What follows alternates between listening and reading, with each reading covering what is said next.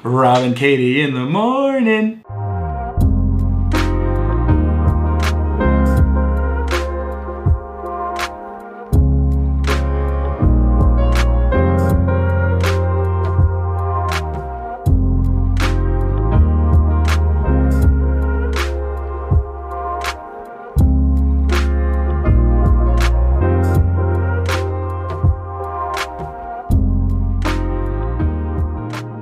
Hey everybody, welcome to our Monday afternoon podcast. We're in our second week in our series Cross Reference, and today we're going to talk a little bit about the suffering of Jesus and how the cross and how the resurrection is the most important part of our faith, because everything else is great, but without the resurrection, we're just following a religion, not a relationship with Jesus. So we'll get into that in a minute, but we got a big event coming up that I want Katie Stover from our marketing department to tell us about. So this Saturday, May 8th, we have our 13th annual Family Freedom Walk, and if you guys don't know what that is, it's our biggest fundraiser day of the year. We have Colony grads and Barbers Place grads come on campus, and we just walk around the gym for an hour and raise funds for families impacted by addiction. And our addiction recovery ministries are the heartbeat of what we do here. So we have a God-sized goal of $125,000 this year. So if you would like to give a gift to the Family Freedom Walk, you can call 1-800-453-7942. You can go on our website, www.americaskeswick.org, or you can mail a check to 601 Route 530, Whiting, New Jersey, 08759. All right, let's get into Isaiah chapter 52 and then 1 Corinthians 15. We're going to talk a little bit about the cross and the resurrection. So for the second week in our series Cross-Reference, we're going to be looking at Isaiah chapter 52 and Isaiah chapter 53, and then going into 1 Corinthians chapter 15. And we're going to talk about the suffering of Jesus. We're going to talk about the cross. We're going to talk about Isaiah. We're going to talk about the prophecies, and we're going to talk about Old Testament promises. So Paul reminds the Corinthian believers in 1 Corinthians to hold tenaciously to the truths about Jesus' death and his resurrection. Not only because they were prophesied in the Old Testament, but they were fulfilled in the new one. And without the death and the resurrection, there's no point to Christianity at all. So I want you to think about this as an application point.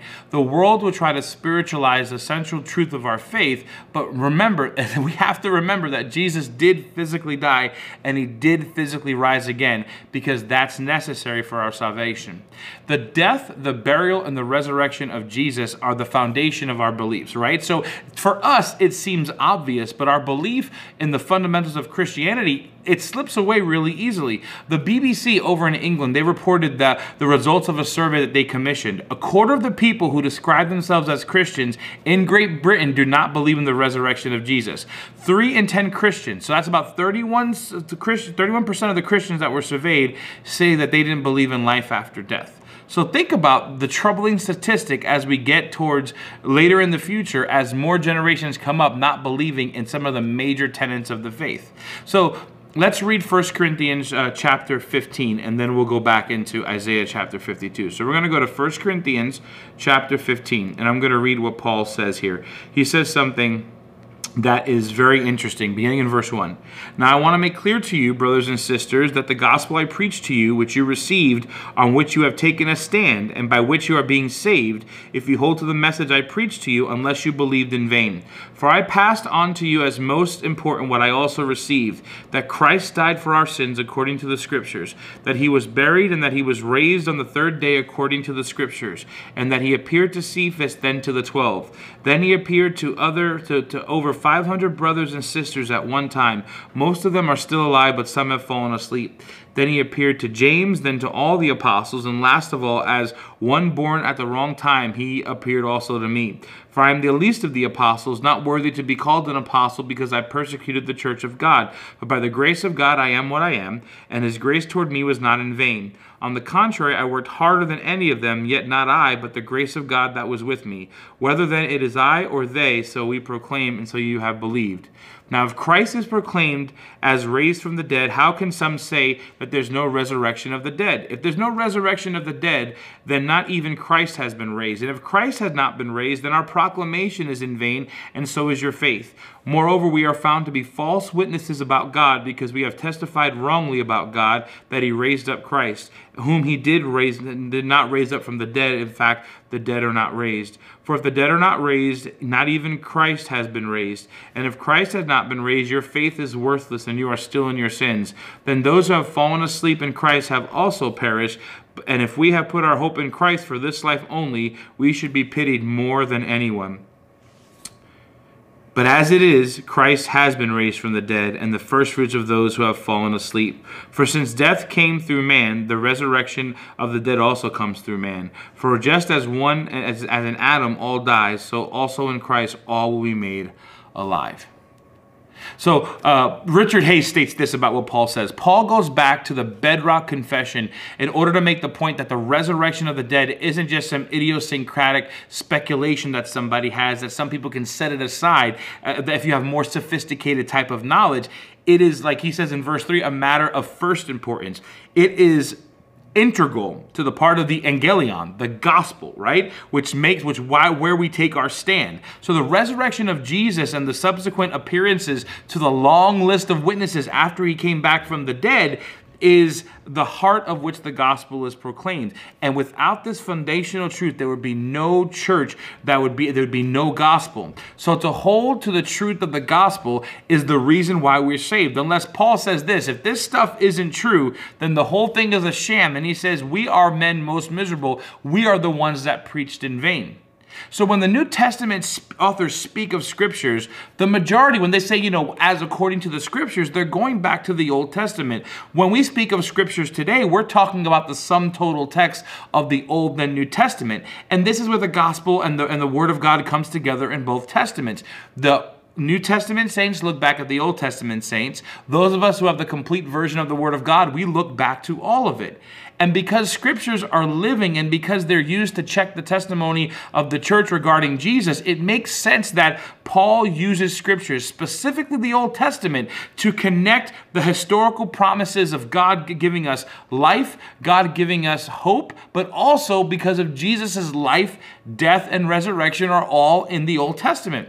So where Paul cites the scriptures without specific reference, we have to be able to look at where the references are. So when the Ellingsworth and Hatton in their commentary, they put it this way. Here and in verse 4, it's uncertain whether when it says in accordance with the scriptures refer to the simple fact that Jesus Christ died and was raised, or are there phrases about for our sins and on the third day, but also because Paul was foretelling what happened in the Old Testament. And so in order, the way the Greek puts it, when it says accordance to the scriptures, it's referring back to what they're talking about before. So what Paul is talking about are things that happened in the Old Testament that are now being given in the New Testament. And so he's bringing it to pass that when we're going to talk about the Word of God, there must be a correlation with the Old and New Testament.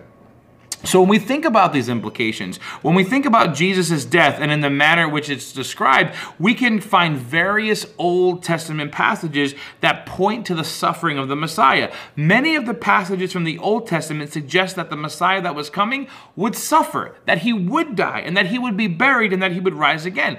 Isaiah 52 is one of the clearest passages. So let's read that. So we're going to go Isaiah, and we're going to go to chapter 52, and we're going to begin in verse 13, and then we're going to read right into chapter 53. Okay, so Isaiah 52, beginning in verse 13. Here's what the Bible says. See, my servant who will be successful. He will be raised and lifted up and greatly exalted. Just as many were appalled at you, his appearance was also disfigured. He did not look like a man, nor his form had any resemblance of a human being. So he will sprinkle many nations. Kings will shut their mouths because of him, because they will see what had not been told them, and they will understand what they had not heard. Who has believed what we've heard, and whom has the arm of the Lord been revealed? He grew up before him like a young plant and like a root out of dry ground. He didn't have an impressive form or majesty that we should look at him, no appearance that we should desire him. He was despised and rejected by men, a man of suffering who knew what sickness was. He was like someone people turned away from. He was despised and we didn't value him. Yet he himself bore our sicknesses, and he carried our pains. But we in turn regarded him stricken down by God and afflicted. But he was pierced because of our rebellion, crushed because of our iniquities. Punished for our peace was upon him. Punishment for our peace was upon him, and by his wounds we are healed. We are all went away like sheep. We have all turned our own way, and the Lord has punished him for the iniquity of us all. When we consider the implications of Jesus' death and the manner in which it was described, again, Isaiah 52 is one of the most clearest passages that we have. Historically, the church has held that Jesus could be understood as the suffering servant in the Isaiah prophecies, right? So the Hebrew scriptures are the key for us understanding God's plan for the coming Messiah. Those ancient living writings required listeners and required teachers and students to be mindful at all times. N.T. Wright says this: the Bible which Paul had known and loved as a young man was like a story in search of an ending. And when Jesus rose from the dead, the ending was now revealed. And this is where it was all going. You need the Bible not at least to remind you of what was, but there's also an ending that was coming, but you need the gospel to remind you that this was the ending that God provided from himself from the very beginning. This is what keeps the Old Testament and the New Testament together. That although it seems like the ending for us, you have to remember that there was a beginning where the ending was already planned out. So it's not a choose your own adventure. The ending has been planned by God from the very beginning. So this image of Jesus being a suffering Messiah, it causes a lot of unrest for some people because it doesn't give the impression of there being this valiant, conquering Messiah. But when you think about what Chris Tomlinson in a blog, he wrote this: if knowing and treasuring Jesus is our life's greatest goal, and joy and sorrow are means towards that end, then we welcome them both with open arms. We may still wince at the pain and rejoice when suffering passes us by, but we embrace them both as satisfactory ways to gain our greatest goal, Jesus.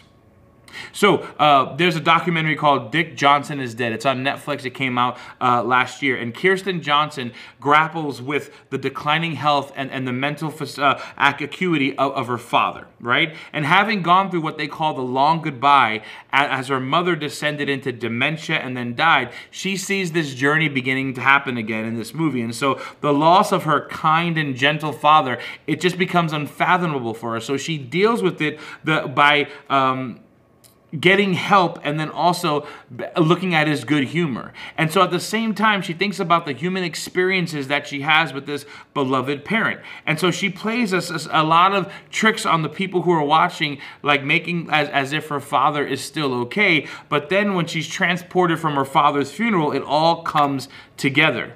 And here's what she said about this movie: what I love about this project is that it gave me the chance to bring my father back to life over and over again. So this is the thing. All she wanted to say at the end of the movie was this: I love my father. I love my father. And as we look at the death, burial, and resurrection, what we want to say is that we love what Jesus did for us. We love Jesus.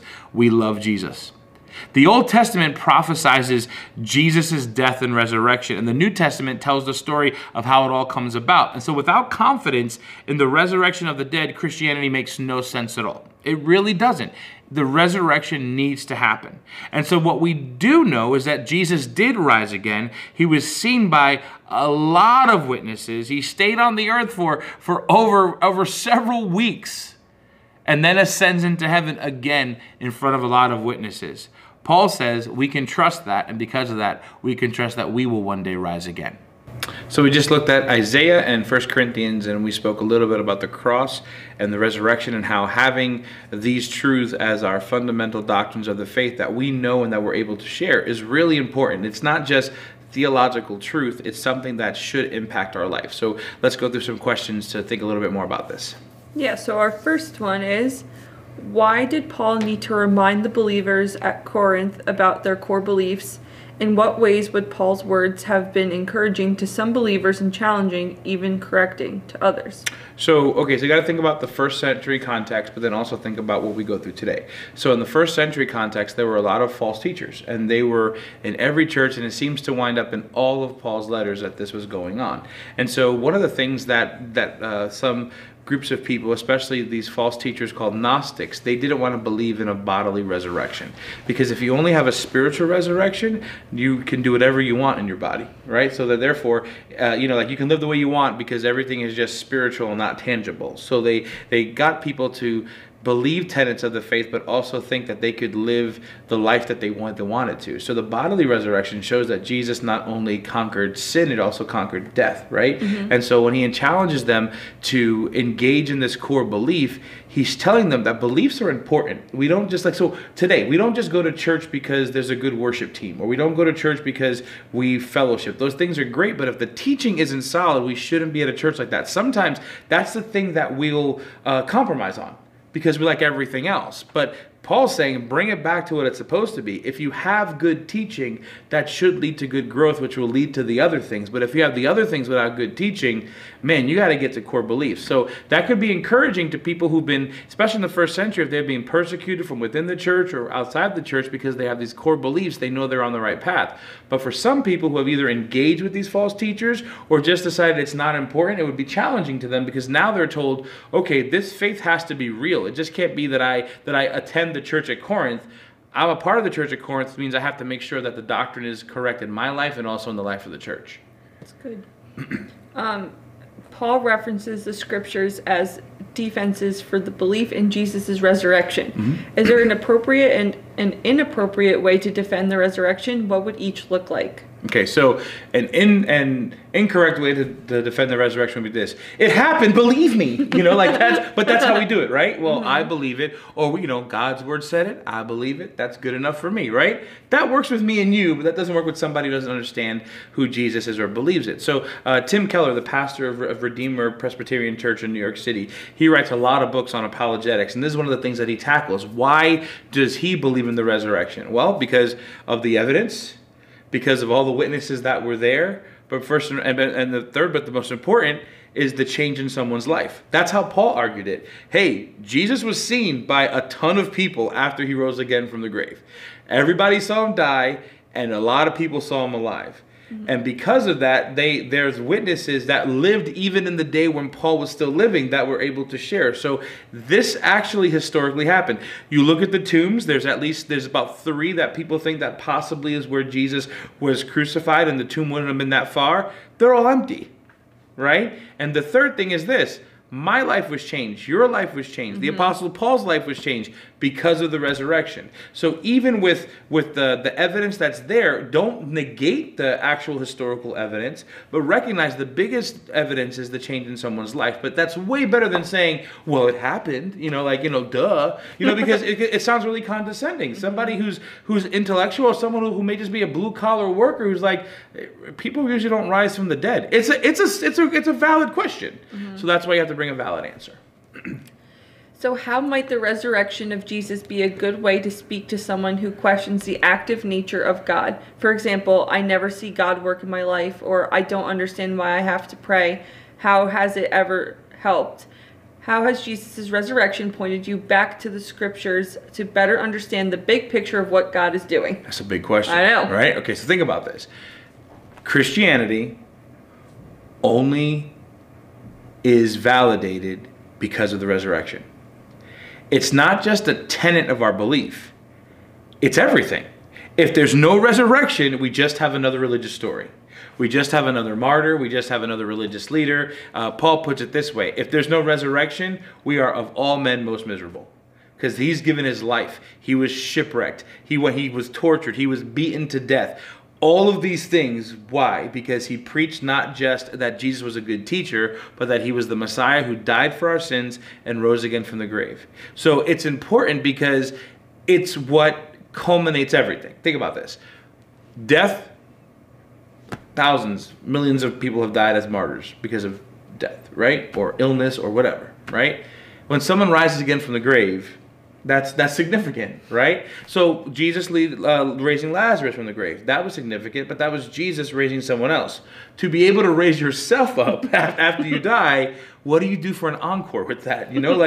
That's what it is. But so think about what the resurrection does. The death is what pays for our sins. The burial is what shows that God was actively, he actually died. It wasn't just like he got sick. He died, right? And then when he rises again from the grave, it shows that he has victory over sin and then death. So Jesus not only is able to offer us forgiveness of sins, but eternal life. So if someone says, well, how do you see God active? This is where our testimony comes into play. How do I know that Jesus rose again from the grave? Because I was blind, now I see. This is who I was before, this is who I was now. This is what the Colony guys get to share all the time. Right? People know who they were before, and it's embarrassing thinking back sometimes about how we were, but then you see how Jesus has brought you through. It's a beautiful picture. But for me, it's encouraging for me because sometimes, you read especially for those of us who do it as a vocation, you're going through a rough time and someone says, well, pray. Read your Bible. And you're like, well, gee, thanks. Right now I need like $1,000 to fix my car. How does that make any sense? And then you think about, well, man, if Jesus can raise someone from the dead, surely he's going to provide for me. You know what I'm saying? If Jesus can raise himself from the dead, if Jesus can save me from my sins, this little problem isn't as big as we think it is. I needed that. Good. It's good. I needed that too. Why is it important for Christians to believe in the literal resurrection? How would you paraphrase Paul's reasoning in 1 Corinthians 15 concerning this? I think we just did that. I think so too. but we'll talk about this for a second. So why is a bodily resurrection so important, right? Why couldn't it just be a spiritual one, right? Well, because you can't validate. So if the Bible says that God, no one has seen God, meaning the Father at any time, right? The visible image of God is who? Jesus Christ, right? Okay, the indwelling image of God is the Holy Spirit, right? So they're all three distinct persons with all different responsibilities, but it's still one God, three in one. So when you look at the Son and how he rose again from the grave, if it was just spiritual, right? There's no tangible evidence of it, right?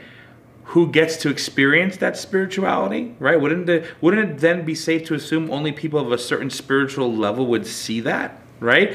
Someone who doesn't claim to be a believer, not spiritual, how would they see it? If you have no spiritual life, you're only spiritually dead, how would you see a spiritually raised Jesus?